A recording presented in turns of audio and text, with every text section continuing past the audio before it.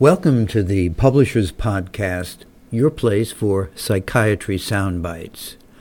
Hi, I'm John Shelton, publisher of the Journal of Clinical Psychiatry. In the next 15 minutes or so, I'll bring you up to date on selections from important peer-reviewed research and reviews from our February 2013 issue. You will hear a transition tone between summaries. Let's get started.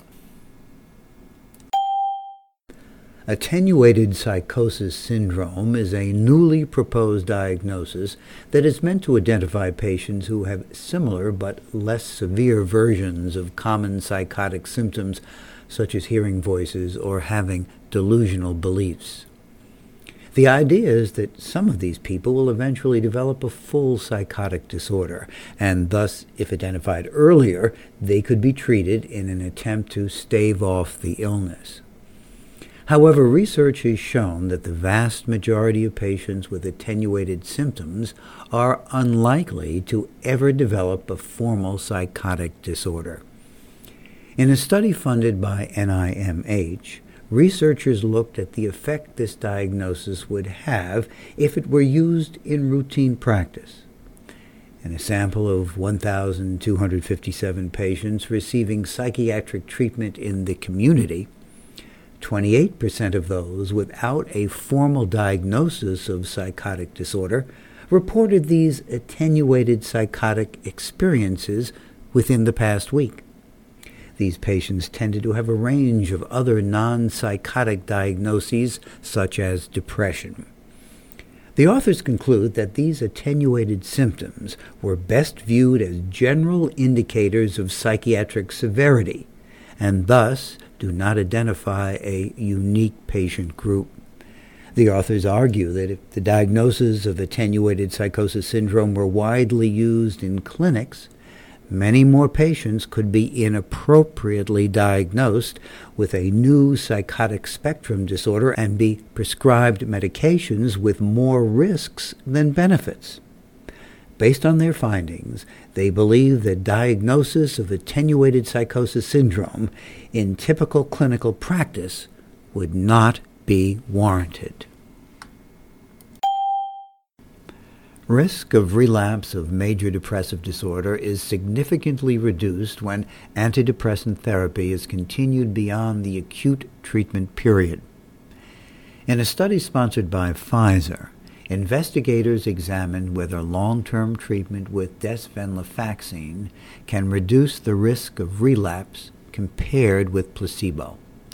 A randomized withdrawal design was used in which adult patients with moderate to severe major depressive disorder who had received 20 weeks of open-label treatment with desvenlafaxine 50 milligrams per day were randomly assigned to receive placebo or desvenlafaxine in a 6-month double-blind period. According to the authors, an important strength of the study was that all patients who entered the double-blind phase had responded to open-label treatment at week 8 and had demonstrated a continued stable response to desvenlafaxine through week 20 before they were assigned to continue desvenlafaxine or switch to placebo. The primary endpoint was time to relapse after randomization. Patients who were switched to placebo during the double-blind period relapsed in a significantly shorter amount of time compared with those who continued taking desvenlafaxine. Patients in the placebo group were twice as likely to relapse as those in the medication group. The authors concluded that long-term continuation treatment with desvenlafaxine 50 milligrams per day reduced the risk of major depressive disorder relapse in patients who had a stable response through 20 weeks of treatment. One measure of the acceptability of an antipsychotic agent is how many people are still taking it 6 weeks after starting treatment. In a study funded by Synovion, adults with schizophrenia or schizoaffective disorder who were not acutely ill were switched from a previous antipsychotic to one of 3 lurasidone doses. At the end of the 6-week study period, 80% of patients remained in the study. When patients did discontinue, 1% did so due to insufficient clinical response. The study demonstrated that switching to lurasidone can be successfully accomplished by starting at 40 milligrams per day for 2 weeks, followed by 80 milligrams per day for 2 weeks, or by starting at 40 milligrams per day for 1 week and then 80 milligrams per day the second week. Consistent with prior studies of lurasidone, there was no signal for clinically relevant adverse changes in body weight or levels of glucose, insulin, lipids, or prolactin. Mean improvements in body weight and lipids were observed. Movement disorder rating scales did not demonstrate meaningful changes. The incidence of akathisia as an adverse event was 12.5%, and one subject discontinued due to akathisia. The 3 dosage groups showed no clinically relevant differences in terms of treatment failure. For more details, you can access the full text of this article free via the February table of contents at psychiatrist.com. Check it out.